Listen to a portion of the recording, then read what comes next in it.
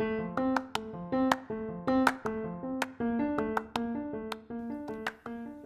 and React.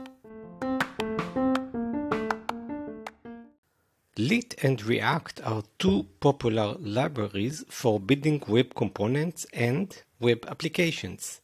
While both have their strengths and weaknesses, there are some key differences between them that may make one more suitable for your project than the other. One major difference between Lit and React is their underlying technology. Lit is built on top of web components, which is a set of web standards that allows developers to define their own HTML elements. So it's actually web components. It's closer to web components. In contrast, React is built on top of JavaScript and utilizes a virtual DOM to efficiently update the UI. Lit's use of web components means that it is highly interoperable with other libraries and frameworks that use the same standards. As we said, Lit will be more compatible with web components and work out of the box.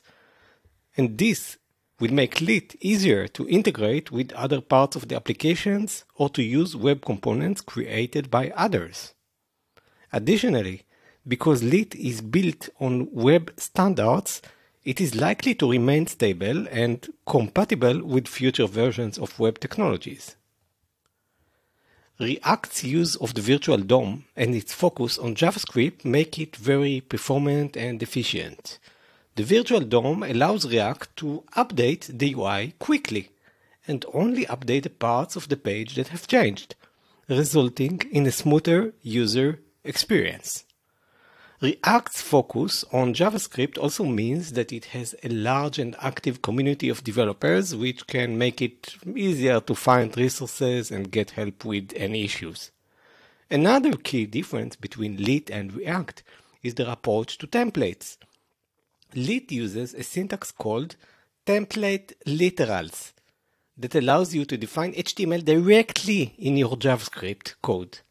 This can make it easier to create and manage components, and can also make it easier to share code between components.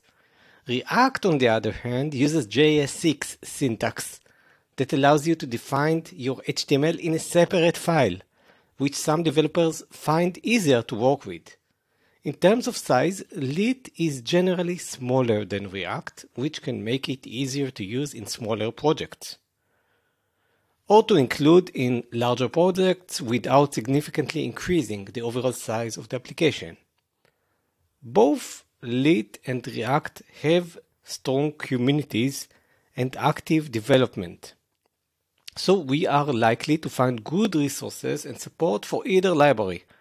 Ultimately, the choice between Lit and React will depend on our specific project needs and requirements. If we need high performance and efficient updates, or if we are already using a JavaScript heavy application, then React may be the better choice. If what we mainly need and are concerned with is interoperability with other web standards and technologies, then we may prefer the simpler syntax of defining our HTML, and in this case, Lit may be the better choice. So Lit is comparable to React in many ways. And we can use Lit, of course, to build websites, web apps, UIs.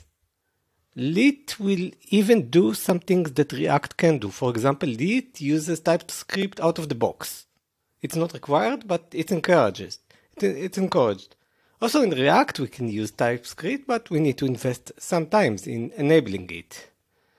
Lit components are class-based, and they encapsulate state and behavior just like React components. And both Lit and React are component-based. And we can create more complex UIs by composing our components together.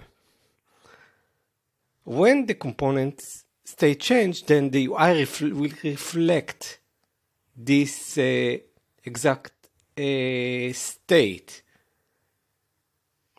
Because of the emphasis toward leaning and the browsers that already offer us components, then Lit is a really tiny library. It's about 5 kilobytes only when minified and compressed.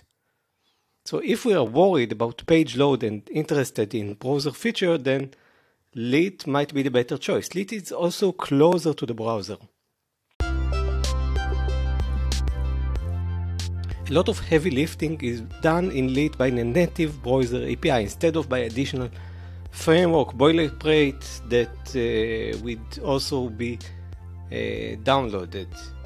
But they are both component based, as we said. Lit components are class based.